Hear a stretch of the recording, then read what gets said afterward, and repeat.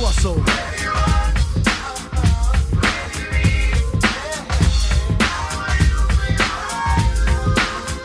The crossover.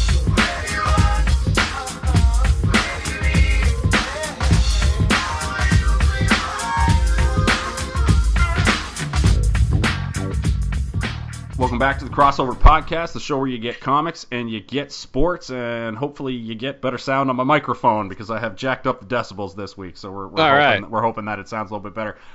Craig Needles is here. How's it going, Craig? Going well. Going well. All right, we're off to a rocking start. Jess, let's see if you can do a little bit. Let's see if Jess can do a little bit better. How you doing, Jess? I'm also going well, but that's right. okay. Pressure's I'm on. mocking you, Craig. Sorry. So. All right. I had no idea we were only getting 1 hour of Bachelor this week. I assume it's because The Voice started back up this week, but I think we get like 4 hours next week or some nonsense. So 3. What? Don't we get the 3 plus the tell-all? I think the tell-all is within the 3. Yeah, I was wondering that myself. Are they counting the tell-all as part of the 3, or is it 3 plus the tell-all? But either way, we're getting more Bachelor than we normally do next week. So even though we were shortchanged this week, we're gonna do a pod. If it ends up being a little bit shorter, Craig and I, trade deadline is today, so we'll likely get. Unfortunately, we'll have to say goodbye to Jess and then talk a little bit of. Unless you want to stick around for some trade. I have lots of thoughts about trade deadline. No, I don't. Unless you got some Alex Burrows thoughts, I think Craig and I'll just. His name is lovely. Well, what if PK Subban gets traded again? You spent about 15 minutes on the radio ranting about it that time. Oh God, I could talk about that for ages. Oh. That was a bad one, and But I'm like, the Habs could get the farm. I don't want this to turn into a thing, but if the Habs had waited, they could get the farm from the Avalanche for Subban now, I think. Yeah, probably. Yeah. Just whoops. Whoopsie doodle. But, that's some other timeline that we live in. But, unfortunately, we live in the timeline where Corrine, can we have a moment of silence for Corrine? I mean, my favorite, he's my favorite. I haven't been watching The Bachelor long, but my favorite character in the history of The Bachelor so far, Miami Corrine. Just what a performance. And I miss her so damn much already. I know, but an exit that I feel was worthy of Corrine too. I wanted a little bit more of a blow up, but I was still satisfied with the exit. What are your thoughts, Craig? I was not satisfied with the exit. No? I wanted it to be a blow up more so than it was. Mm-hmm. I wanted her to be all accusatory about things. I wanted her to yell at the other girls. I wanted her to say something mean to Vanessa. And it just didn't go that way. And I was left wanting more, and I just can't wait until Paradise starts. Yeah. Well, here's what I'll say about old Corrine. I think she shed more actual tears from the wind blowing in her eyes than when she was let go by Nick. I'll just say that right now. I think there were maybe some crocodile tears when she got in that limo. Oh, you're so cold. So cold. Well, she loved Nick, Jess. She loved him. Come on. She bought him Come a on. sweater. I think Raquel loved Nick more than she did. Come on. I've grown to love to hate Corrine. And so I was very surprised actually when he let her go, because I thought, I know that we talked about the timing of Finland last week a little bit, but I thought for sure that he was going to turf Rachel this week and leave a little bit more mystique for the final two. I don't know. I was surprised. And I honestly was pulling for the ultimate chaotic upset of having her win, because it would have been just so ridiculous. So I was disappointed on the lack of chaos to come from her. But at the same time, I don't think she was, totally genuine in this process at all. So I don't know. I mean, the whole thing, the rant in the limo, it just came off. And then the best part, she goes to sleep. Looks like she starts to, so she really closed out her Bachelor career in the way that she entered. So, at least there's that consistency. It was very much like the scene in Half Baked where it was like, fuck you, fuck you, fuck you, and fuck you, I'm out. And then she just went to sleep. But like her version of the mic drop was just rolling over and going to sleep. Oh, great. I mean, all babies typically fall asleep in the car, so I mean that works for her too. But it was on brand. It was on brand for Corrine. We'll miss her though. I do Yeah. I do feel bad that we will no longer have her antics. But there is the ladies tell all that's coming up, and it looks Yes. like in the little preview that there's going to be fireworks with Taylor, which I'm excited for. I'm excited too. So we're gonna be able to see her fire some shots, and the women tell all, which is going to be lovely.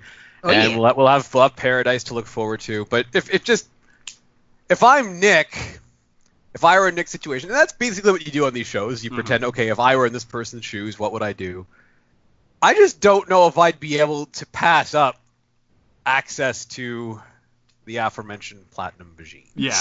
Well, I mean, we've been talking about it for a couple weeks now that it seemed like Nick was bringing her along because he was just like, I gotta know, right? Like, and yeah, I just found that really shocking. I really thought Raven was the one going home, and now it looks like Raven is going to end up being the one who gets the heartbreaking runner-up finish for. Yep. I don't know. The more I think about it, the more I feel like she could possibly be the one that ends up winning this. I know that we've been talking about how like classic a choice Vanessa would be because she is straight up like a catch, right? But I feel like he's just more at ease with Raven. He has a more carefree time with her.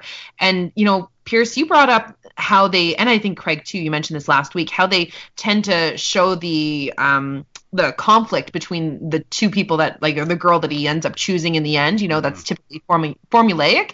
They really did that this week in the previews, you know, talking about how he's like, well, I'm not traditional. And she's like, well, I'm not willing to compromise. So I was like, shit's gonna go down. There's gonna be some tough discussions in the hot tub, but we'll see. I mean, I don't know. The more I look at it, I just feel like they're kind of well suited together, Nick and Raven. They just seem to have an easy flow between the two of them that he doesn't necessarily have with Vanessa.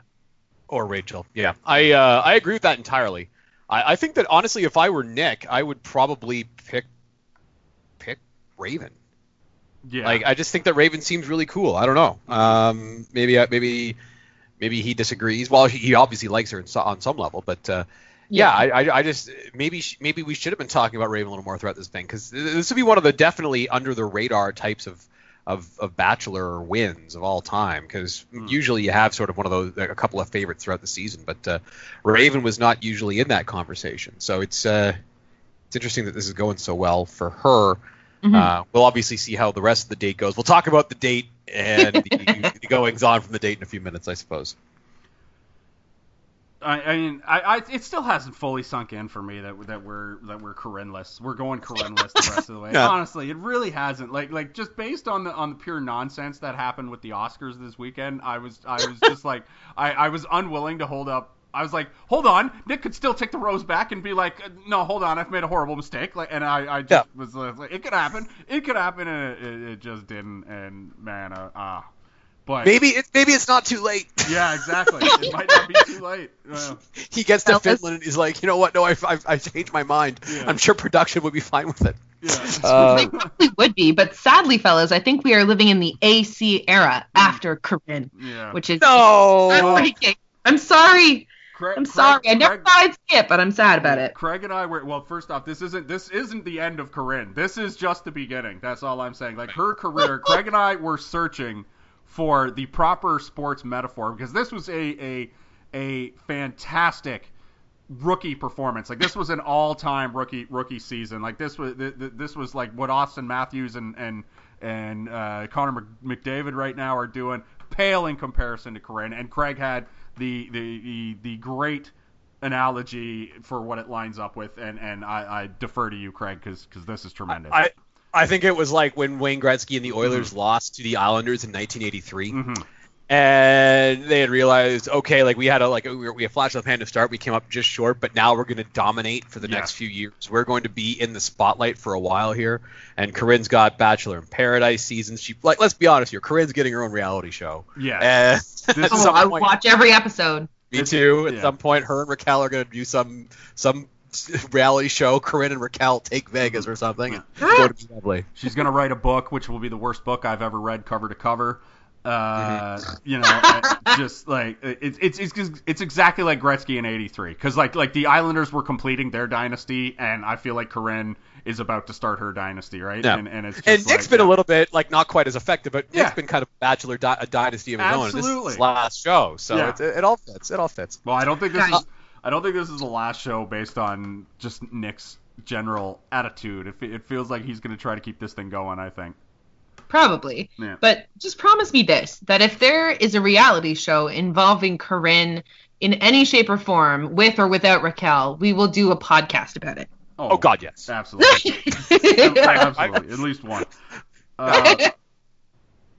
I want to talk about the fact that we only got an hour of Bachelorness this week. Can we just expand on that for a second? Yeah. It's because of the voice, right? Yeah, well, and plus there's a big speech tonight for Trump, so I guess they did some program shifting. Yeah. But I was heartbroken when I found that out. Jess texted me as the show was starting. She's like, "It's only an hour," and I looked at my phone. I'm like, "What? No!" And then I clicked the guide button. I'm like, "Oh my God, it is an hour!" Like, I don't know. I just that was a tough emotional thing to go through, knowing that I only get an hour of Fantasy Suite Bachelor talk that night, followed minutes later by Corrine being sent home. It was just a difficult time in my life. Yeah. Technically, we didn't even get to, because like my favorite episode of The Bachelor usually is the Fantasy Suite week, because I love the just general human awkwardness of facing the cameras after. While you're trying to read the body language of whether or not they, to quote Jersey Shore, smushed, right? Yeah, and the awkwardness of before when they're discussing should we go in the Fantasy Suite, like that's all good. And during Ben's season, he clearly hooked up with Kayla and then booted her off at the end of the episode, and she got in the limo or the truck or van or whatever, and was like, "Well, I guess I'm going home." Wait a minute, no, I'm not. And then she kicked the door open to go get her at least a piece before she left. But yeah, man, and we got some, like I say, we got some pretty good date stuff with Raven, but we didn't get to see the aftermath of whether or not they're the aftermath of them spending the night together. That's true. I feel like we may even not really know if for sure everything is going to go the way that it seems to go, or that it appears that it will go. Because we see them, we leave off with them, making out in the Fantasy Suite, but I feel like there's more that happens before we see them in the morning afterwards, because they had a pretty heavy discussion pre-arriving in the suite about Raven's history. And I'm sure you guys have thoughts on this, as Craig already alluded to. But I mean, I know that this is reality TV, and you are going to say outrageous things to improve your storyline. But I just don't know how you stomach saying the fact that you've never had an orgasm before on national television. I don't buy Could that conversation have happened in the suite? Yeah. It happened before. Yeah.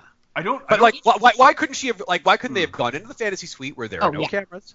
Yeah. And if she really that badly has to say that to Nick, why couldn't she have said it there? Unless, of course, as Pierce is just about to get to, that's not actually true, and she was just saying it because she wanted to, be the person who won of the Bachelor and never had an orgasm before. Yeah, I mean, and as we talked about, last episode with the hometown dates, and they had the whole discussion about her dad being found cancer-free, and that's great, but it's it feels like information that's, it's not necessary to come out in this venue, and it seems a little opportunistic. I don't want to get into it too much, but there's lots of science behind what she's talking about, or, research and articles and plenty of stuff.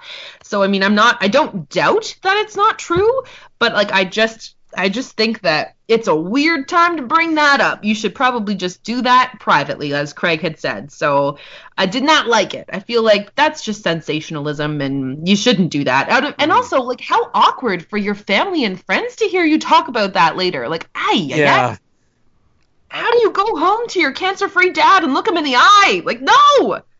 Maybe just tell him not to watch this episode. Oh, God. I have two things I want to say on this subject. One, I don't buy the Raven. I have a theory behind the Raven line saying she's never had an orgasm. One, it feels like a producer told her to say that.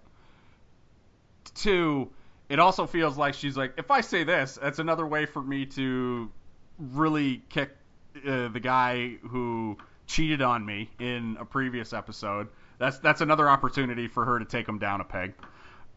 And like, women tell lies all the time to their man to boost their self-esteem and whatnot. That's just a general thing that happens. I mean, I do it to myself, for God's sake. I look at myself in the mirror every day, and I'm just like, telling myself stuff that just isn't true. Like, hey, you're looking fit today. And no, it's just not true. But I lie and I tell myself that sort of stuff, right? Because you got to do that sort of thing to help you get through the day. But yeah, I don't buy the orgasm line, and it seems so strange to me. But on the off chance it's true, good Lord, right? Like, just good Lord. And the other thing I wanted to say was, like in the previous episode when we were talking about the cancer-free, I thought that was a conversation that, like, I wasn't comfortable with that because I thought that was a conversation that should have happened off camera. Because now it looks like, the optics to me look like Raven is about to become the runner-up. Because I don't think Rachel's going to get to the final two, because we know she's going to be the Bachelorette. So I think Rachel's going to be the next one out. Therefore, we're down to Raven and Vanessa. And basically, since episode 1, Craig and I have been saying Vanessa, Vanessa, Vanessa. And I still maintain that Vanessa's the one he ends up with. Which means that now, year, 2 years, 3 years, 10 years, whatever from now, Raven and her family will be sitting around, and it'll be Thanksgiving or whatever, sitting around, and people will be eating, and Raven's dad will be able to turn to her and said, "Hey, remember that time I told you I was cancer free, and that guy who didn't pick you for the reality show was standing there?" Yeah, that's not good. It's fucking awkward. And then whenever he gets brought up, that's going to be, "Oh yeah, remember that guy who you were talking to and you said on national television you'd never had an orgasm before?" Yeah. I really hope Raven wins now, just so that's not a conversation that occurs later in the life. Jeez. I think I want to think that it's going to come up again, though, guys. Like, even if they never talk about it, they'll always know that discussion happened. So that's a good point. Even if she gets chosen, like I said, she has said that on national TV, and at some point, her family is going to hear about it. So do you think? Because we talked about Andy Dorfman's book last week. Do you think that Raven read Andy Dorfman's book and then said, "Hey, I'll just say this thing about never having an orgasm. That'll boost his confidence," right? No, that put more pressure on him. True. He's like, "Oh, shit, I have enough struggles in the sack. Now I have to deal with this?" Yeah, that's a very good point. That's not a comforting thought. Bring my A game. Well, hopefully for her sake, Nick does do that. And the thing is, that's going to be in all the previews. Like, now the big question hanging over, like the big cliffhanger was, is Raven going to have an orgasm? That's literally the cliffhanger of this particular episode. Oh, God. Greg, I know. Puck Daddy from Yahoo, Greg Wyshynski, had a great joke where he, I mean, you have to be able to see it because it's in the writing, but he wrote it on Twitter where he was like, because they were in Finland, so he goes, "Do you think that Nick will be able to make Raven ... finish?" But he had two ends. And it was brilliant. It was brilliant. Great joke by the Puck Daddy. Absolutely loved it. I was upset I didn't come up with it myself. Whenever there's a joke where I go, "Damn it, should have thought of that one first," I'm just like, that's a good one. Oh, I thought it was great. One more thing on this before we go. Yeah. Or before we move on to what's next. Mm-hmm. Has anyone in the history of reality TV taken more of a beating than Raven's ex-boyfriend? This guy is getting savaged. Oh, absolutely. So we've got a guy who is a cheater. Mm-hmm. Who was beaten up for being a cheater, who never once said "I love you" to his girlfriend of many years, unless, of course, he was intoxicated, who also never had the ability to give said girlfriend of many years an orgasm. That is not a good resume, Raven's ex-boyfriend. Absolutely not. The only saving grace is apparently they cut some of those scenes out in Arkansas, so maybe he can still stomp around Arkansas, but outside of that particular state, that dude's gonna have some problems, I think. But cheater's justice, I guess, is a way to think of it. I want to talk about some of the wardrobe choices on this particular episode. First off, Nick's turtleneck, that was one of the most aggressive turtlenecks I've ever seen in my life, and seemed to be eating his head. Did you guys see that? Yeah. It was a hell of a turtleneck. Yeah. Man, that was weird. And I thought that 3 out of the 4 ladies at the rose ceremony probably look the most stunning they've ever, like Raven, I thought had a fantastic dress, and I'm not a stylish guy, and I probably shouldn't comment on this, but my girl Corrine, it seemed like her dress was missing a couple of pieces. Yeah, I think I texted Jess when she walked out, and I forget exactly what I wrote about the dress. Yeah, but it was not positive. It looked like she should have. It looked like she should have been distracting James Bond at like a baccarat table, you know? Like, oh man, it was insane. Here's my thing with their outfits. While lovely, yes, a little bit salacious in some cases, aka Corrine, these outfits are marred by their winter coats that they're wearing. Yes. Who is having these rose ceremonies outside? What is this, the third one they've done? Yeah, no, I've never seen, because usually they do them inside that mansion that they use for the show, right? And all of a sudden we're doing these weird outdoor cold location rose ceremonies, and you're right, exactly. Corrine was there wearing like a winter jacket that looked like she was at like the winter wedding from Game of Thrones for a second. Yeah. It was strange, really strange, the cold location rose ceremonies. Like, these girls are so tiny. Like, they're very, very slender. They do not have enough body fat to stay warm. Why are you doing this to them? Like it's just poor. Like, they want them to look even more vulnerable because they're freezing and shivering. I don't know. Put the girls inside. Come on. Yeah, that was abnormally cruel, I thought. Yeah. And one thing I want to bring up about the Corrine car ride. First off, you knew it was going to be a crying car ride with Corrine. Like, there was there's no chance that Corrine was leaving this without crying in the car, which unfortunately is the one thing you cannot do on The Bachelor, is cry in the car. But the fact that she kept repeating that she wants a normal relationship as she's in the car crying after being rejected on, in the final 4 of this reality TV show, and she's just like, all I want is a normal relationship, and it's just like, oh, honey, like. And you went on The Bachelor for that. You went on The Bachelor for your normal relationship. Oh, isn't Corrine like 23 though? Yeah, 23, 24. It's like we said, she's a rookie. We've been saying. And further that, like, I think that people shouldn't be like talking about, I just want a normal relationship at the age of 23 or 24. Like, most people don't find whoever it is they're going to wind up with at that age. Hey, what age did you get married to Stacy? I was 26 when we got married. Mm-hmm. All right, you're saved by 2 years. Mm-hmm. Yeah. and now, okay, I understand that I'm the strange example based on the fact that I was 18. You're an outlier, yeah. Yes, but I'm an outlier. I'm an outlier. I grant that. And so, if I just don't think that people should, at the age of 23 or 24, if they're single, being like, why don't I ever have a normal relationship? Yeah. Well, most people don't at that age. So it's too early to call it at that point, right? Yeah. We must talk about the Andy Dorfman one-on-one. Yeah. Okay. She seems like when I saw, because I didn't see the season when she was on, and when Nick came runner-up to her, during her season, but the way she projected herself in that one-on-one, really drives home the point that Vanessa is going to win this thing, because it just seems to me like Nick likes being, and probably evidenced by the fact that he was wearing a turtleneck that seemed to be choking him, but it feels like he likes being under someone's thumb, and Andy Dorfman seemed very confident in herself and was very much like she would wear the pants in the relationship, and I get that same sort of vibe from Vanessa. So it really makes me think that Nick just has a thing for just these strong, sure of themselves females. What do you guys think? I can see that. Yeah. Yeah, I mean, I too did not see the season of Nick and Andy, but yeah, I think he's.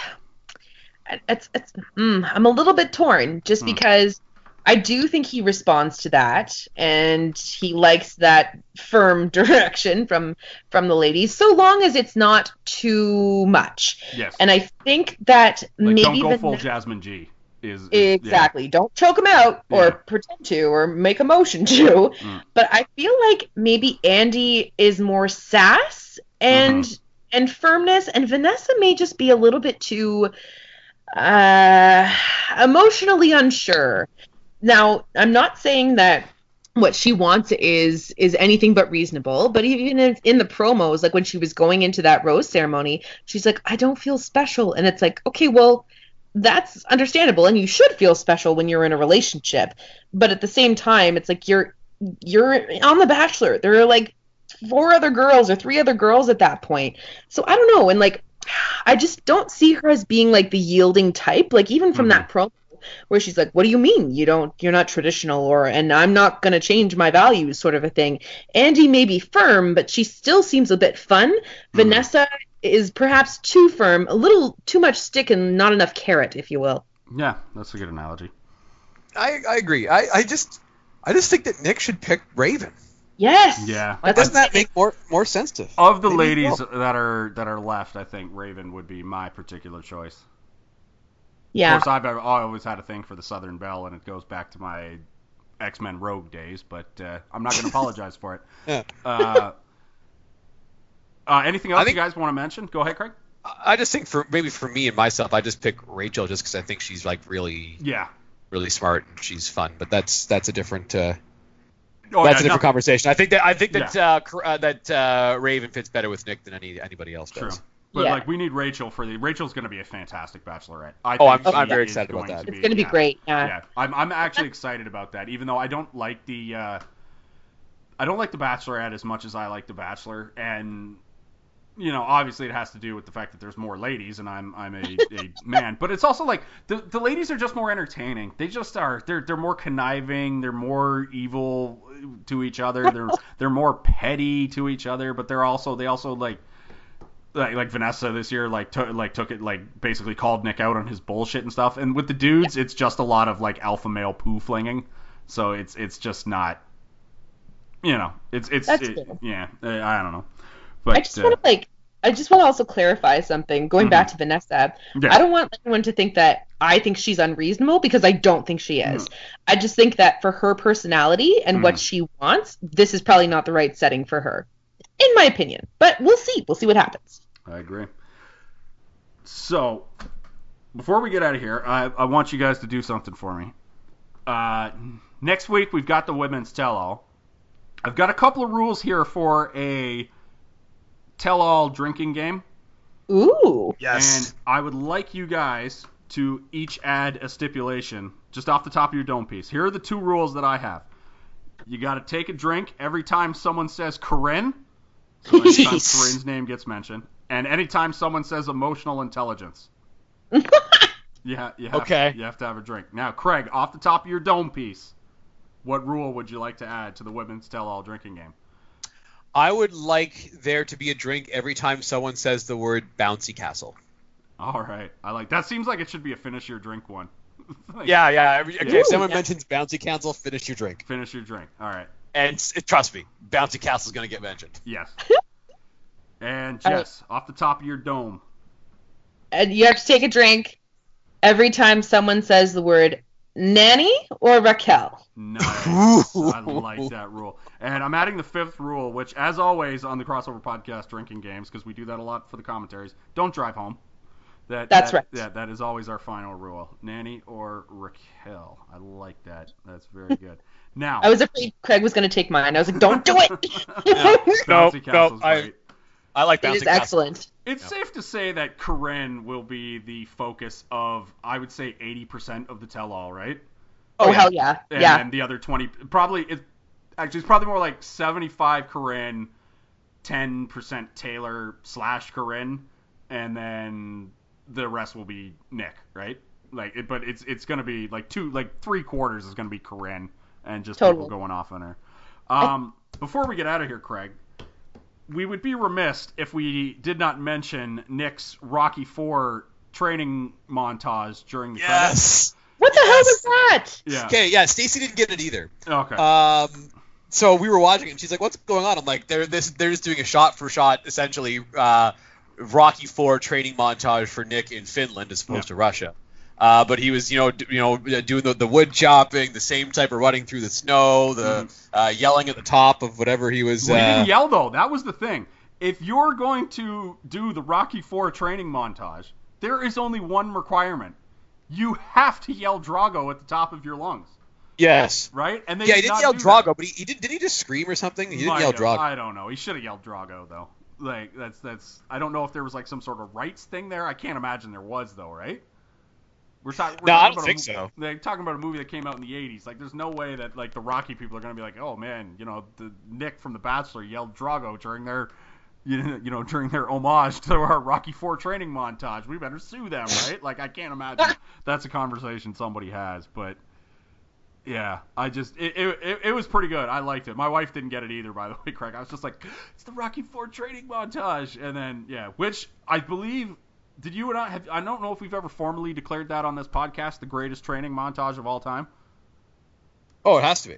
Oh, yeah, I think it is. I just don't know if we've ever mentioned that. I know definitely off the pod we've made that claim, but I'm not sure. But the juxtaposition between Drago and his cheating ways and his high-tech ways and Rocky doing the same workouts, the true, tough American way. Yeah. Like, that's good stuff. Which is even more hilarious, mirrored by the fact that Stallone was absolutely on steroids in real life, right? Oh, God, yes. Which makes it even better. But, yeah, it shows, like... oh, God, what's his face? Drago's real name. I can't even remember. He's on Arrow right now. Dolph Lundgren. Dolph Lundgren, thank God. Forgot Al Pacino's name last week. Couldn't remember Dolph Lundgren. What's happening to Matt Pierce? Dolph Lundgren's like, he's got all this high-tech equipment. He's just like chopping wood and doing chin-ups in the snow. God, so good. Absolutely the greatest. So, to reiterate, tell-all drinking game. Woo! You got to take a drink anytime someone says Corrine, emotional intelligence, nanny, Raquel, and if the bouncy castle gets brought up at all, you have to finish your drink. And as always, do not drive home or text and drive either. Don't text and drive either. I know that has nothing to do with the game, but don't do that. Just distract driving in general, bad. You guys have anything else you want to say before we? No, I think that we've recapped what was sadly an hour-long episode of The Bachelor, but we have 3 hours to go through next week. I don't know if I'm ready. Oh. It's going to be so good. The tell-all, I think, I mentioned it last week, I'm going to reiterate it again. I think Taylor is going to bring a special level of venom to that episode. I think it's going to be... My girl Taylor. Go, girl. So, it is at this point that we will unfortunately say goodbye to Jess, and we will talk to you next week for some more Bachelor. And Craig, we're going to take a little break, and we will come back with our anniversary pod, which is the NHL Trade Deadline. This is the first ever pod we did, was Craig and I did a Trade Deadline, so it's always our capper. So this is it's the official start to year 3 of the crossover podcast. And last year we lost our NHL Trade Deadline pods, so we gotta we gotta really bring it up this year. Damn software from last year. So Jess, once again, thank you for doing this, and we'll take a little break, and then Craig and I will be right back with some NHL Trade Deadline talk. All right, we are back. Craig is still here, and we are going to talk NHL Trade Deadline. And, we survived it, Craig. We survived yet another... This is our anniversary pod, by the way. This always marks the beginning of a new year, the NHL Trade Deadline pod. And hopefully we don't lose this one like we did last year, because last year, unfortunately, we lost some really good trade coverage. And if our memory serves me right, we also had a very lengthy Jose Batista talk that we lost because it was around the time when he was talking about no hometown discounts. Exactly, yeah. And I wonder what it would sound like now that we know that he essentially signed for 1 year and $17 million. Yeah, I wish we still had that. Wouldn't that be a great listen? The just in hindsight, what a great listen that would be. I wish we still had that, but unfortunately we don't.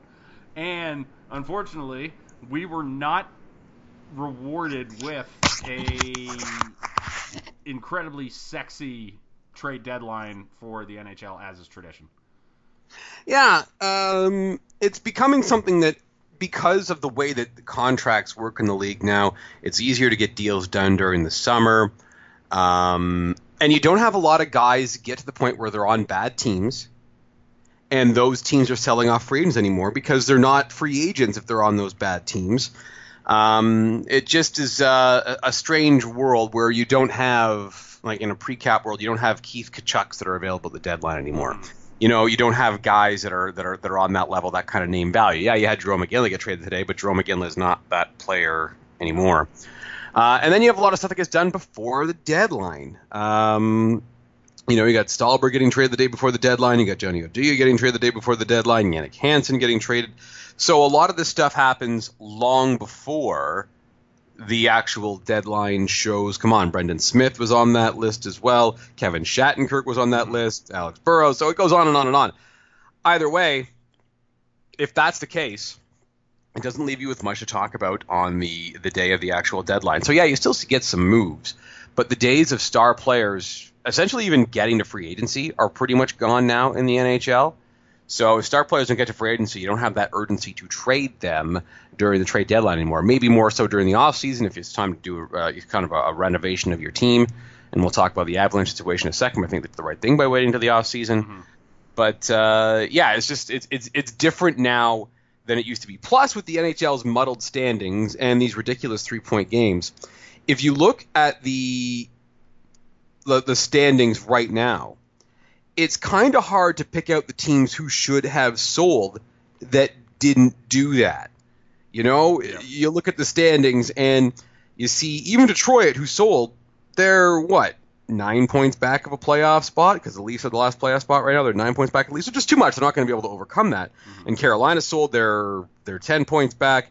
But even teams at Buffalo didn't trade off anybody, essentially. They're 6 points out of the playoff spot. And yeah, Toronto's got a game in hand, and Buffalo's not making the playoffs. But to the uneducated fan, you can look at those standings and say, hey, yeah, you know what? Buffalo still has a chance here. So maybe that's why you don't see an Evander Kane get traded. Maybe that's why you don't see a Cody Franson get traded. Players like that. So the NHL's standings formula is a big part of the problem as well. If you love trades on trade deadline day, you need more teams to be out of it.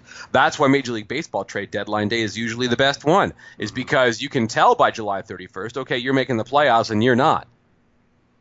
Yeah, and also just the general way, because you're right. The basically, if you're not named Colorado or Arizona, you technically have a shot at the playoffs right now, is the way it goes.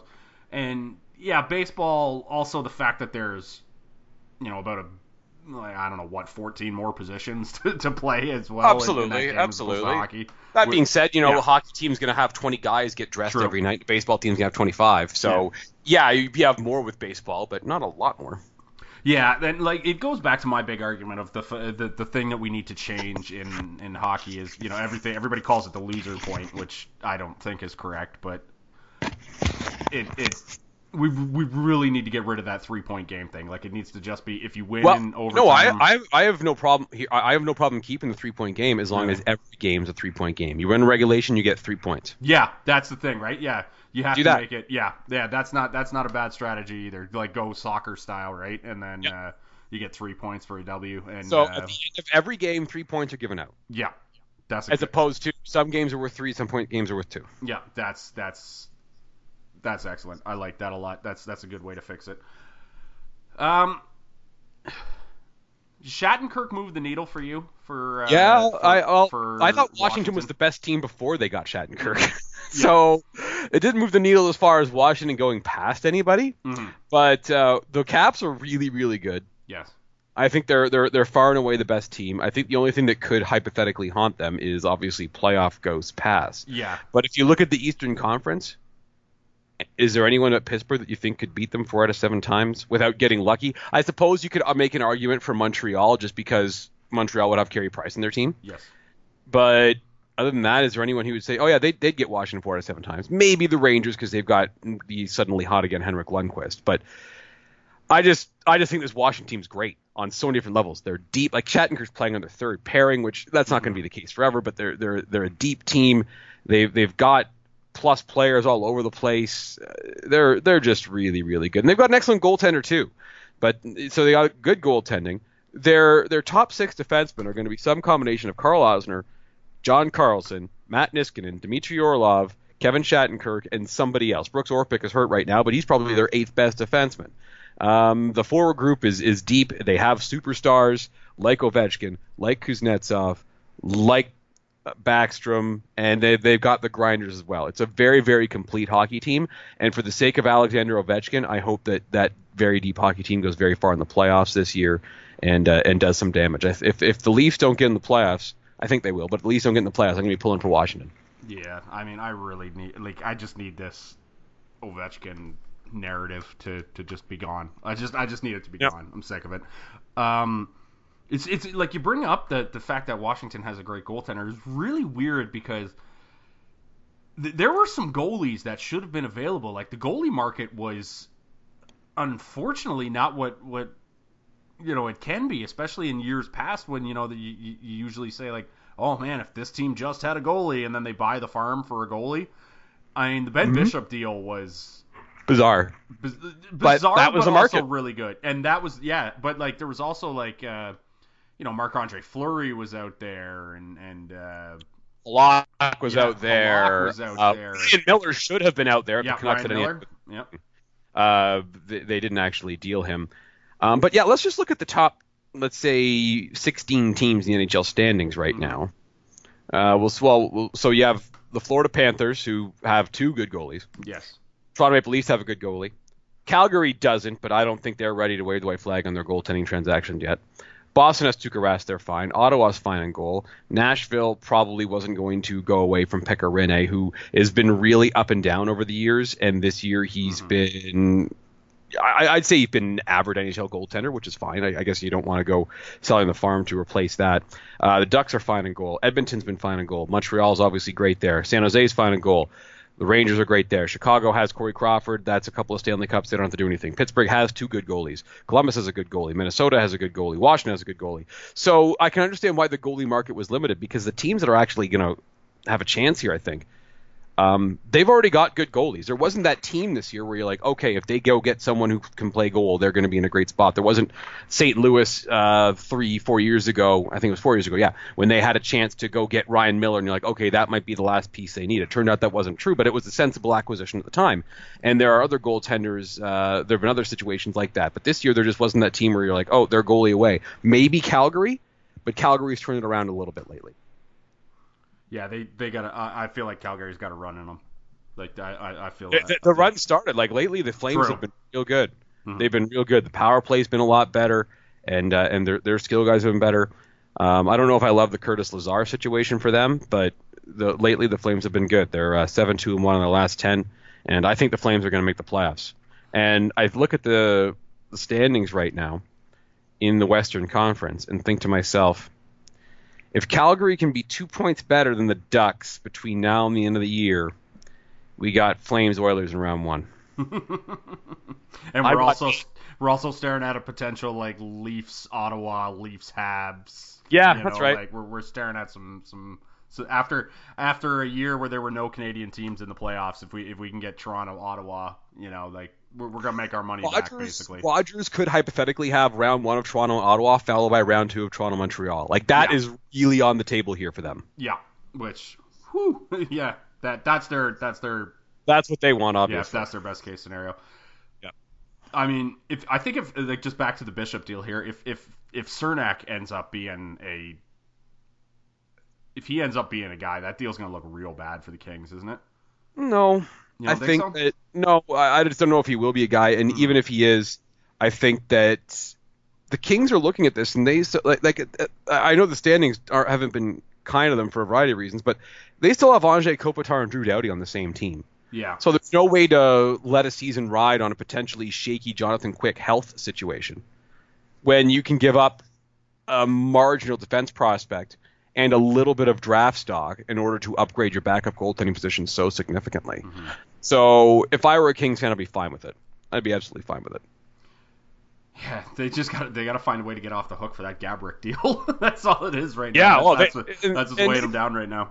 Yeah, they've got a few problems, and there were some teams that were willing to take on some money today and didn't wind up taking on that money. But yeah, you wonder if how hard they were trying to sell Gabrick. Here's the thing: a lot of the money that people would be willing to take, teams would be willing to take on, like Toronto with Eric Fair today, and Toronto with Brooks Laich last season. That money goes away in a year and a half. That Gabrick contract does not go away in a year and a half. That Gabrick contract is on the books up until 2021. That is not what you want. No. Good Lord. That is not what you want. Marian Gabrick's going to be 39, I think, when that contract comes to a close. Mm-hmm. That is not what you want.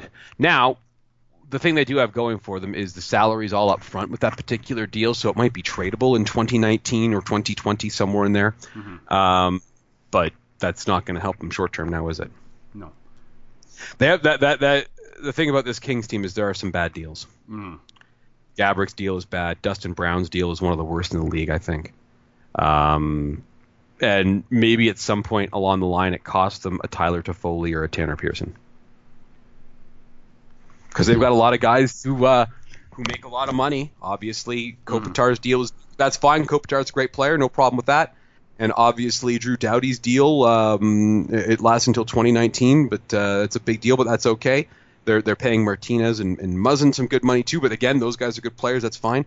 But eventually, there's going to be a squeeze because you've got a couple of guys in Brown and Gabrick who are just not nearly as good as their deals would have you believe. And that's going to be a problem for them. Yzerman, I thought, was the biggest winner of today. Oh, God. Let's just review Steve Yzerman for the day. Because he did some pretty incredible things. Mm-hmm. That Valtteri Filppula contract was a problem for so many reasons for them. Yeah, he pulled down the Flyers' pants on this one. Absolutely. So the Filppula contract lasts until next year, and he has a no-movement clause, which means that when you go to do the expansion draft, Valtteri Filppula would have had to have been protected. So looking at the Lightning situation, they would have had to have protected or left unprotected a pretty gosh darn good player, maybe an Alex Killorn, maybe a Vlad Namestnikov, whatever it happens to be, because of Valtteri Filppula's contract, which also, by the way, carried with it a 5.25 or a little less than that cap hit. Now all of a sudden, that disappears for the cost of a 4th-round pick and a 7th-round pick. So good. And they get Mark Streit. Yeah. They eat a little bit of money on Mark Streit, sent him to Pittsburgh for a 4th-round pick. So all of a sudden, you're thinking to yourself, wait a minute, we gave up a 7th-round pick to get out of having to protect Valtteri Filppula, who's not nearly as good as the other players we talked about. And on top of that, you get out of the 5 and a bit that you would owe him in dollars for next season. That's incredible work by Steve Yzerman. Mm. And they've had just about every single thing that can go wrong go against them this year. We're talking about Stamkos getting hurt, some other guys getting hurt as well. They've had some bad luck with a few other situations, but Yzerman did some good work. And you don't want to obviously have to give away Ben Bishop for nothing, but they really were without much of a choice here. So some good GMing by Steve Yzerman. The only mistake Steve Yzerman makes is trusting guys in their early 30s to be good for long amounts of time, like he did with Ryan Callahan, like he did with Brayden Coburn, like he did with Jason Garrison, because that's one of the reasons. Well, those are the reasons. Those contracts are the reasons why they are in a little spot of trouble here. And he cleared space too, and Drouin, Johnson, and Palat are all free agents this summer too, right? So just they needed space, yeah. Drouin is restricted free agent. Johnson, Palat, restricted free agents as well. And the little bridge deal I did with Kucherov was some good GMing work. But in 2019, the summer of 2019, like the summer between 2019, summer 2019, they're going to have some interesting conversations you're going to have with Nikita Kucherov. But that's a future problem right now. It's a very well run team. And if I were an Eastern Conference playoff team, I'd have no interest in seeing them in the playoffs, but I just think that the hole they've dug themselves a little bit too deep here. What's your thoughts on the Shane Doan?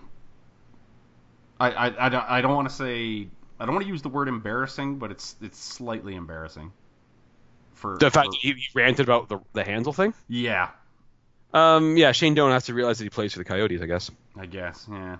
I mean, Shane Doan voluntarily re-signed with a team that voluntarily acquired Dave Boland's contract and voluntarily acquired the contract of Pavel Datsyuk and already had Chris Pronger. Like, they had this long list of deals essentially in order to circumvent the NHL's cap floor rules.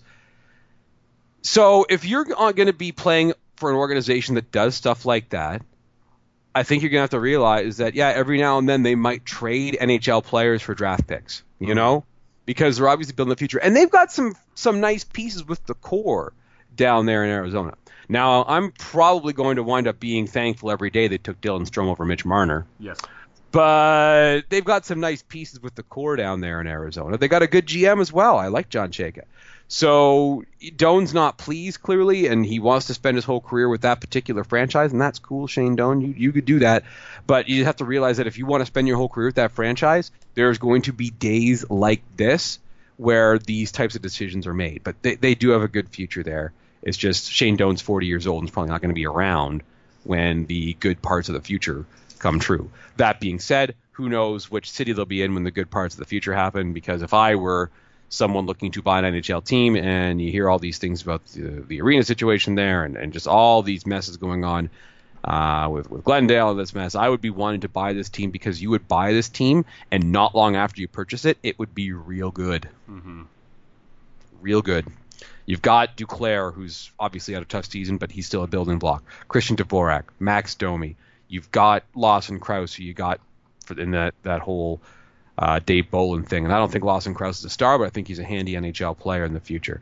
You've got Dylan Strome on the way as well. You've got a pretty good young defenseman there in Jacob Chychrun, who's done some pretty cool things at the NHL level. Like there are some really good pieces here. Plus, you've got this nice cupboard of draft picks. You've got 2 first-round picks this year. You've got a couple of seconds next year. You've got a couple of thirds this year as well.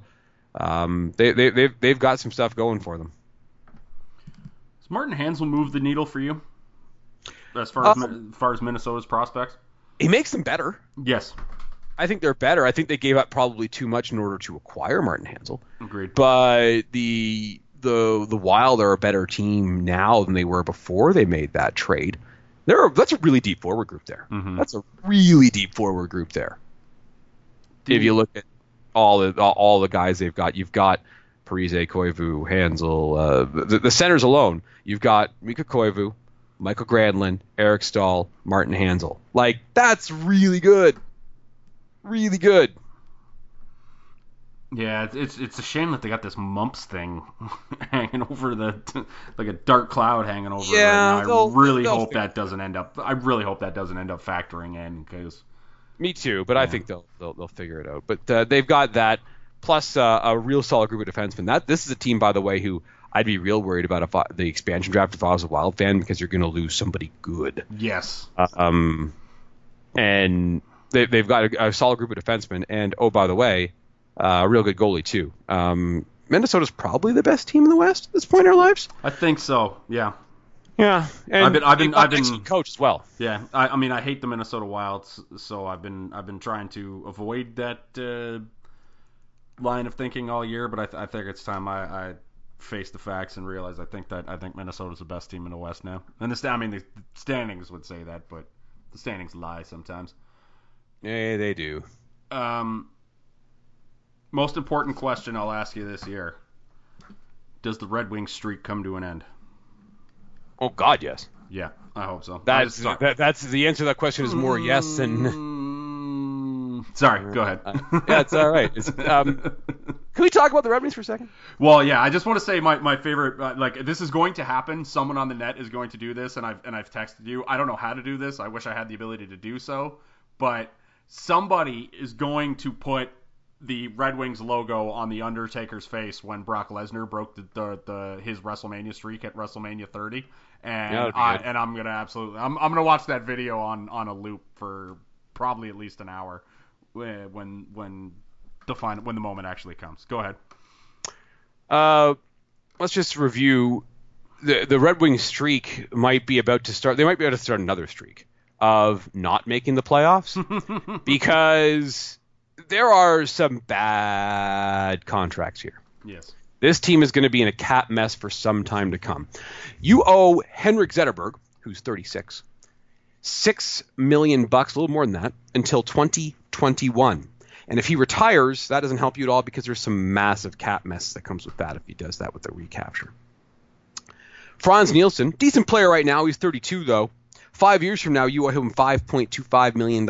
He'll be 37. Not sure that's going to be all right. Justin Abdelkader, whose contract was bad the second the ink was dry. Yes, oh God. Is owed $4.25 until 2023. Justin Abdelkader was named to Team USA for the World Cup, and Phil Kessel wasn't. And somehow that team didn't win a single game. Can you believe that? Yeah, unbelievable. Darren Helm, who's 30 years old and has a no-trade clause, is owed $3.85 million until 2021. Luke Glendening is owed $1.8 million until 2021, which in and of itself is not the end of the world, but still. Danny DeKeyser, who I think is at best a fourth defenseman in the NHL at this point in our lives. Mm-hmm. He's 26, and he is owed $5 million a year until 2022. Nicholas Kronwall, who's just not even close to what he was at one point in our lives, is 36. He's owed $4.75 million until 2019. Jimmy Howard is owed $5.29 million per year until 2019. Jonathan Eriksson is owed $4.25 million. Jonathan Eriksson's a bad defenseman. He's a mess. He's owed that until 2020. Johan Franson's going to be on long-term injury reserve until 2020, which sounds like free cap space. It's not quite that, but it's not the end of the world. Either way, that's the situation we're in right now with the Red Wings. They owe $51 million for the 2018-2019 season already, with 9 players signed. And of those 9 players, I would say 8 of them have bad contracts right now. Mm-hmm. And Franz Nielsen, again, good player right now. Who knows what things are going to be like in... Well, I should say 8 of them. I should say 7 of them. Who knows what things are going to be like with Nielsen? The only one who we know is probably going to be okay is Gustav Nyquist. Mm-hmm. But where are they going to find the money to re-sign Dylan Larkin? Because they're going to he's going to be free agent heading in that season. Restricted, but he's going to be free agent heading in that season. Anthony Mantha, same thing. Thomas Tatar is restricted free agent after this season. Andreas Athanasiou is a restricted free agent after this season. I just don't understand how they're going to make all this stuff work unless they can find someone to eat some of this money for them. Athanasiou, I can't believe how good he is and at the major levels, to be honest with you. Like, because he went to the 2 teams I watched. Like, when he was in the minors, he was at the 2 teams I watched the most, which are he played for the London Knights, and then he was traded to the Barrie Colts, where I live, and I got to see him play all the time. And just, man, he had so much speed, but the hands just weren't there. And it just, like, he turned the puck over so much in the minors that I just never thought he'd make it at the major level, and I was wrong, and congratulations to him because he's a tremendous hockey player. Yeah, he's good. He's good, and he's fun to watch, and I hope he continues to be good for his sake. And he's 22. Like, they're in a good spot, but just eventually these guys got to get paid. I was surprised they didn't try to move Mike Green today. Yeah, I was going to say, that said, like, we just spent 5 minutes bagging on the Red Wings. They had a good trade deadline. Yeah, they did. Yeah. We'll talk about that in a second, but I was surprised they didn't try to move Green. Mm-hmm. Not because he's still on the books for next year, but I thought that would be a reason to move him, because next year, without some of those guys Simon were just talking about, they owe 16 players $67 million. Oof. So they've got to find a way to sign 7 guys, and they're going to do $1 million each. And there's some pretty high-profile restricted free agents there. So yeah, they're going to have some long-term injury room to play with. But the point stands, they're in a bit of a bad way. They did have a nice deadline though. They turned the free agent flyer on Thomas Vanek into 1, potentially 2 third-round picks. Pretty good. They got the picks from the Rangers for Brendan Smith. Also pretty good. Yeah, they did some pretty good things over the last little while here. Second round pick in 2018 and a third round pick in 2017 for Brendan Smith. It was a good player. It was a good deal for New York. But yeah, they had a nice deadline. Let's talk about your Leafs. Yeah, okay.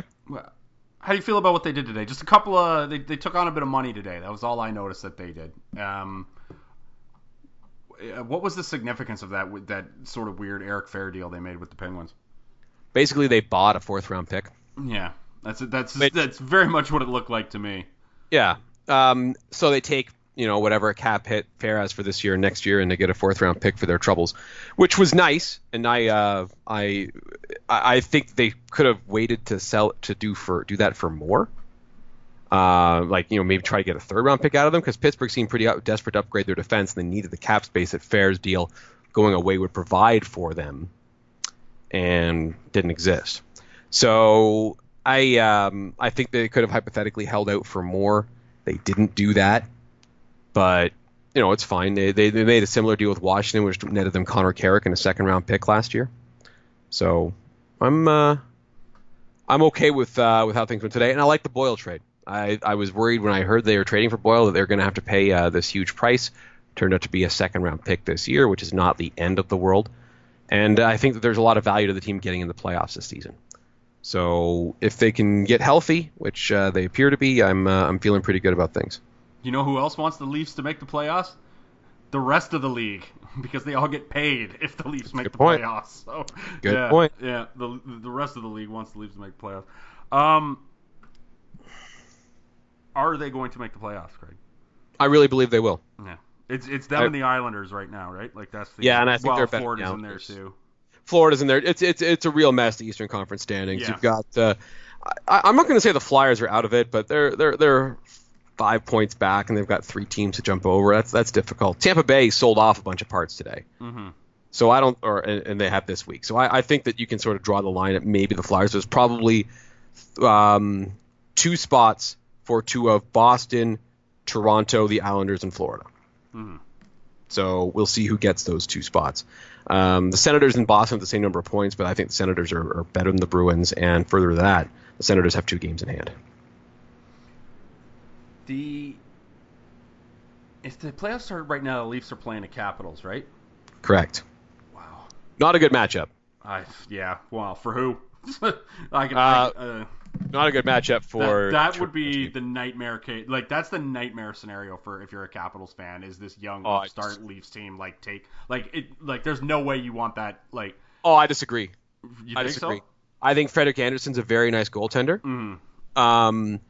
But isn't your nightmare scenario somehow Montreal gets a few bumps down the road here and there's Carey Price sitting there waiting for you? True. I mean, like, yeah. Or Lundqvist or somebody like that. You know what I mean? Like, isn't the night based on how these Washington playoff exits have gone in the past? Isn't it? Oh man, we've run into the super hot goalie again. Like, isn't that the nightmare? And again, maybe Frederik Andersen can do that. I think Frederik Andersen's a pretty good goaltender, but I think that the Leafs have enough troubles on defense that Washington will find a way to score goals against them. So I wouldn't be super confident heading into a playoff series against Washington, but honestly, for this year, if the Leafs are in the playoffs, that is complete and total gravy zone for me. Yeah, oh yeah. I think this whole season's been gravy for you guys. I mean, the fact that Austin Matthews is going to score 40 goals is pretty cool. Yeah, and he might not even lead your team in goals. And, and yeah, it's a renaissance of the Leafs, the likes of which I don't think we've ever seen, quite frankly. I mean, like the Leafs have had good teams, but nothing quite like the hope and future prospect that this current roster has. I don't think. Yeah, it's pretty good. They've never had someone like Matthews in my lifetime, and few teams have. Few teams have, but they've never had someone like Matthews in my lifetime. You can put together a pretty strong argument that of the players in the league who are 21 and younger, of the 10 best, or maybe even less than that, they'll at least probably have 3 of the best 7. It's some sort of absurd number like that. Like obviously, Eichel's better than probably a couple of the Leaf guys, and McDavid obviously better than a couple of the Leaf guys. But Laine probably as well. But still, that's pretty good stuff if you're a Leaf fan. I mean, I don't know if you pay attention to a lot of the Jets fans on Twitter, but the Jets fans, like the weird inferiority complex that Ottawa has with the Leafs, it's seeping into the Jets with the Laine Matthews discussion, which is a nonsense comparison, by the way. Matthews and Laine, the only comparison they have is they went 1-2. That's it. But I don't know, for some reason the Jets on Twitter, they go nuts anytime there's a Laine Matthews like comparison. Like they just get their backs up about it so much. Yeah, it's bizarre. Yeah, I don't understand it one iota. I mean, just enjoy what you have. Like, good Lord. I mean, I'm sitting here, and this is a great segue because I'm sitting here cheering for a team that is in dead last, and I was praying wouldn't do anything stupid through this deadline, and managed to do so. It was basically me watching the clock all day, just thinking, okay, just get to 3:30 or whatever it is when the deals actually stop, right? It was just don't do anything stupid. And the Avs didn't, which was good. Yeah, no, that was good. That was good news for them. Mm-hmm. Honestly, and people were like, "Oh yeah, they should have traded more. They should have sold more parts." But I don't know what.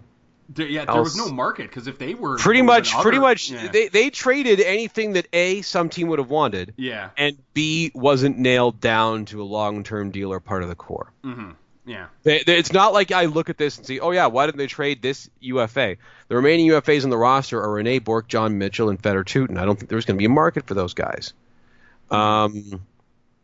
Could they have traded an Eric Johnson? Maybe. But somebody want to trade pay Eric Johnson $6 million a year until 2023? Oh, God, I'm going to suggest that's likely not something that you are going to find a good market for. No. Could they have traded Matt Duchene or Gabriel Landeskog? Yeah, they could have absolutely done that. Mm-hmm. But why sell low on those guys? Or not? If you're going to trade them, or if you have to, you need to sort of do the redirect the franchise thing. That's cool. Do it in the summer. Why make someone else's playoff run unless you're going to get your socks blown off by the offer? And clearly that's not what happened. Mm-hmm. I think the Hansel deal kind of saved them from themselves a little bit because once Martin Hansel went for a first round pick and went for a first and a second, there was no way they were going to select. They were going to settle for anything less than I assume 2 firsts, maybe 2 firsts and a second for Duchene or Landeskog, and no one's going to pay that price, right? If the rumored Ottawa price was Cody Ceci, mm-hmm. Thomas Chabot, or both White, or Ceci for sure, one of White or Chabot, okay. A first round pick, and then there was another piece in there as well that wasn't a huge. But if that was the rumored Ottawa price, mm-hmm. I think that they've badly misevaluated Cody Ceci. Yes. But that's the sort of thing you should be looking for, like a young NHL player, very good prospect, first round pick. Yeah. And clearly that wasn't there for them. I still maintain the move for the Avalanche is to not trade any of those guys. Gabriel Landeskog and Matt Duchene have very, very cap-friendly contracts, unlike the Eric Johnson contract, which you just mentioned. So it would behoove the Avalanche to keep those guys. And there is a new team coming in next year. There's a very good chance that the Avalanche will end up with the first overall pick. And the move, and habitually in the history of the NHL, when you trade your superstar guys, you tend to get 60, 70 cents on the dollar. But if you can move high draft picks, teams tend to overpay for the draft pick. So if they get that number 1 pick or even a number 2 pick, and I realize it's not a superstar draft or anything like this, but there are some top end forwards at the high part of this draft that teams are going to want. They may be able to move one of those guys for a package similar to what you just not one of those guys, but move that pick for a package similar to what they were talking about getting for Duchene. For Duchene. And then you don't have to give up any of those guys, and you still get what you want. And you'll still suck next year, and you'll be able to get that Swedish dude whose name I can't remember, who's going to be the number 1 overall pick. I honestly don't know. I don't know if this team is not as like this has been a historically bad team. I can't remember a team in my lifetime that's been this bad that wasn't trying to be bad on purpose. I've texted you a couple of times this year to ask, is this the worst team in the history of the league? Since the advent of the salary cap, I will say yes.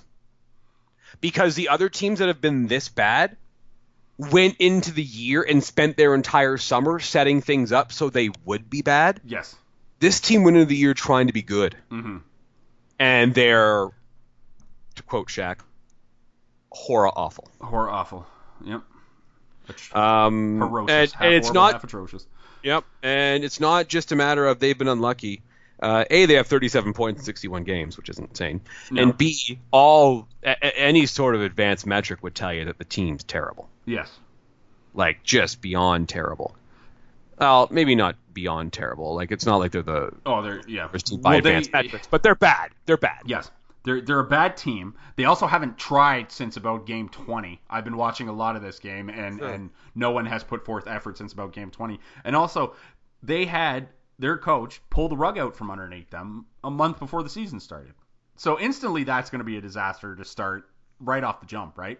Because you're not. Although sometimes we've seen teams have a coaching change, maybe not a month before the season, but during the season, and they respond positively to it. But that's clearly not what's gone on here. No, and it's so weird. Rasmus Dahlin, by the way, was that Swedish defenseman I was trying to remember the name of. He's going to be the first overall pick next year. It's a shame he wasn't a year older because the Avs could really use him. But that's it. Because there's no top end defenseman at this year's draft. So whatever high pick the Avalanche get, and based on where they're going to finish, it can only be 3 at worst. I think based on four is their worst case scenario. Yeah, okay. Which probably. Trust me, I know the odds of finishing last place very well. I studied them very closely last season, and it worked out. Yeah. So I mean, they're probably going to end up with 1, 2, or 3, right? Which means they should be able to deal that pick, and then just the fact that they've already. The Sakic has already. Has already said he's going to give Jared Bednar another chance to he's going to be the coach at the beginning of next year, and I was just like, that seems like something you say, but maybe you change it. That being said, if they do the whole teardown thing this summer, who cares who the coach is next season? True, that's another thing. Yeah, I mean, this team should be good. I mean, the Avalanche are the new Oilers, where they have all these top end forwards that they should be doing much better with. And it just seems right now like the plan is to move Landeskog and Duchesne and go forward with the nucleus of McKinnon, Rantanen, and Jost. And Jost looks really good. I mean, I don't know if you saw that goal he scored the other day. Yeah, pretty good stuff. Woo! It was good stuff. So if that's the plan, then you just take Nolan Patrick. Mm-hmm. Or Nico Hischier or whatever you want to do, and move along. Yeah. You don't trade the pick. You just say, okay, if that's going to be your core, that's fine. You add, an 18-year-old player who looks like he can be pretty good to that core, and you go forward. Mm-hmm. That's the way I'd handle it. Now, could you consider, because your prospect pool is not exactly great, if you're the Avalanche, you've got Jost, and there isn't a lot to love beyond that. Mm-hmm. Do you consider maybe some sort of move down to pick up more picks, try to take a few more swings? Maybe you look at, depending on where Arizona winds up in the lottery, and you think, oh, wait a minute, Arizona has, who's first do they have? They have Minnesota's first. Well, maybe you try to get, Minnesota's first and Arizona's first, move down a little bit or something. I don't know. These are just scenarios that I'm spitballing here, but I think that you want to take more swings in the draft here, Colorado, so that's something to consider. Yeah, not bad ideas. We should talk about some of the coverage a little bit, because this trade, this is about the third or fourth year we've had a completely uneventful trade deadline, and you and I live up here in Kenyatta, where hockey is king. It is the highest rating of the big four major North American sports. So our lovely networks up here cover this, and it's it's the Oscars, basically, just round the clock coverage. But it has downgraded to this. It's so bad now that this year they were trying out. I could tell they had stuff prepared this year in case nothing happened. Basically, was the thing.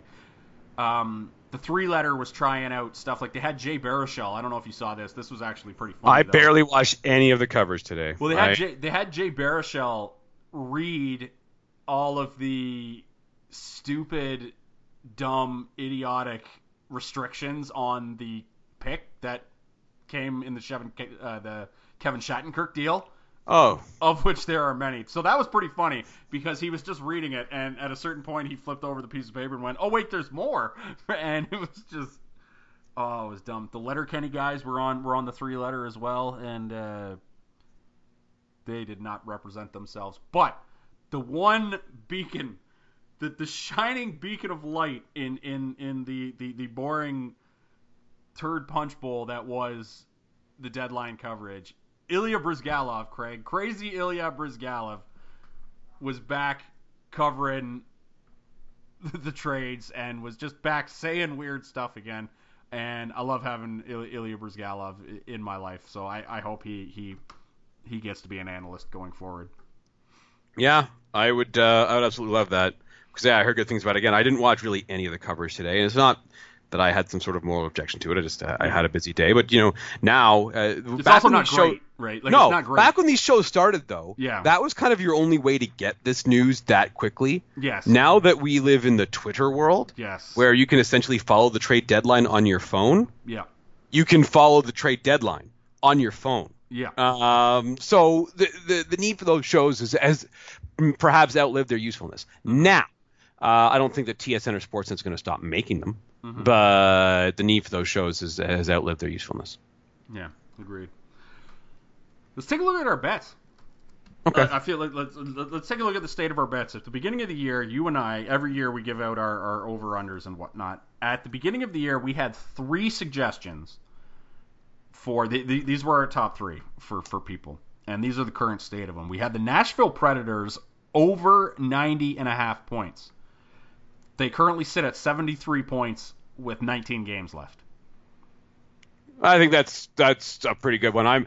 Based on their slow start, I was really worried about that bet, but they've turned it on recently. Yeah. And Nashville, they are 5th in the league in possession. That they're steadily climbing in that particular department. So I'm feeling pretty gosh darn good about that bet. I'll say. Can they get 18 points in 19 games?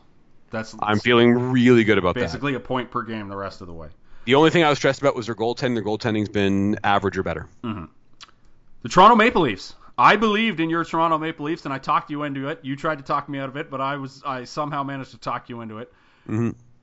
I thought the defense was going to be bad, and I was right. I just didn't know that the forwards are going to be so good. Yeah. Over on 80.5 is what we selected. They're at 69 games, 69 points with 20 games left. So we need 12 points in 20 games in order for that bet to clear. That would be just a collapse, the likes of which we've never seen. No, we're hitting that bet. Yeah. Knock on wood, though, because it is the Leafs. So let's just make sure we do that. And the final one, we had the Montreal Canadiens. 96.5 points. We took the under. They were at 78 with 18 games left, so they need 19 points. In November, we thought we could have lit this money on fire. Yeah. And it would have been more productive than letting this bet get seen through. Mm-hmm. And now we've got a real chance. Yeah, absolutely. It's good stuff. They need they're basically in the same boat as Nashville, where they need 19 points in 18 games. So they need to go a point per game in order to beat us, or in order to cost us money there. And it's just, man, I think they're going the opposite. They're going the opposite. On the opposite trajectory of Nashville, yes. Yeah. But we probably don't win that bet. I think that in this era of 3-point games, when you can lose and still get a point, I think that they'll find a way. But we've got a chance. Yeah. It felt like we didn't have a chance before, but we got a chance now. We're still going to make money, though. Well, Toronto, I feel like, is going to get there. Oh God, yes. We're going to have that Toronto bet cashed within the next 3 weeks, I think. I think so, yeah. And Nashville is I think Nashville will get there. So it comes down to Montreal for me. We need Montreal to drop a couple of games here and there in order for. I feel like that's going to come down to the last 2 games too. Like the Habs are going to need 3 points with 2 games left or something like that. It's going to be a real blur. Yeah. Oh man. The West. Yeah. I said that Minnesota might be the best team. Mm-hmm. I like Minnesota, but with what we have, is it possible? I know they're a little further down in the standings, but is it possible Nashville's the best team in the West? They're definitely. I know they've got 73 points, but they started so poorly, and now they played so well. They're getting healthy. I remember Ryan Johansson had this unfathomable bad luck of shooting run earlier in the season. That's gone away now. PK looks great. Yes. I think Nashville's really good. Yeah. I mean, the argument's there, and you can't ever sleep on the Blackhawks. You just can't. All of a sudden, it's like, oh, the Blackhawks, they're not doing stuff, and then they're in the playoffs, and you're playing them, and it's like, oh, shit, they've got Kane and Taves and all those other guys. And and then they go out and get Johnny Oduya this week, which will really help them. Mm-hmm. But yeah, I just reunited, and it feels so good. Sorry, go ahead. I just want to we'll wait to see what the first round matchups are, what their path to the Stanley Cup final looks like. But I'm kind of feeling like putting some money on the Nashville Predators. Philip Forsberg's been insane lately. Yes, 2 hat tricks in a row or whatever he had there. I kind of feel like putting some money on the Nashville Predators to win the Stanley Cup. Yeah, I mean we're It's juicy. This is going to be a really good NHL playoffs, I think. Like, because there are going to be some juicy first round matchups. Because like we're staring at like potential Toronto Ottawa, potential Toronto Montreal, potential Montreal Boston at some point. You know, and Washington Pittsburgh is going to happen probably at some point. Washington Pittsburgh will be amazing. Yeah. Anaheim, Edmonton Calgary, I said, that's on the table too. Exactly. Like it's just it's going to be a great NHL playoffs. I think the NBA playoffs is going to be a lot of fun. I don't know if there'll be intrigue for you and me because our teams are going to be there, and. I'm stressed about what seed my team's going to have now that Kyle Lowry's hurt, but we'll talk about that on some other time. Because the next basketball thing that we have to cover, Craig, the madness is coming up. We have to atone for last year. Boy, did we not do well. So it was bad. Yeah, we're gonna redeem ourselves in 2017 with a great performance in the tournament. And it looks like both our teams are going to be in the tournament this year too. The Gators and the Canes. Yeah, the Florida team's pretty good. Yeah, very good. Anything else you want to cover in trade deadline?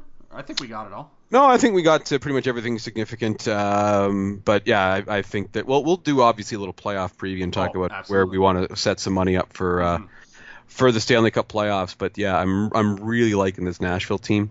Yeah. And I'm really liking the Washington team as well. But we'll see. We got a busy. Oh boy, it's big. Like.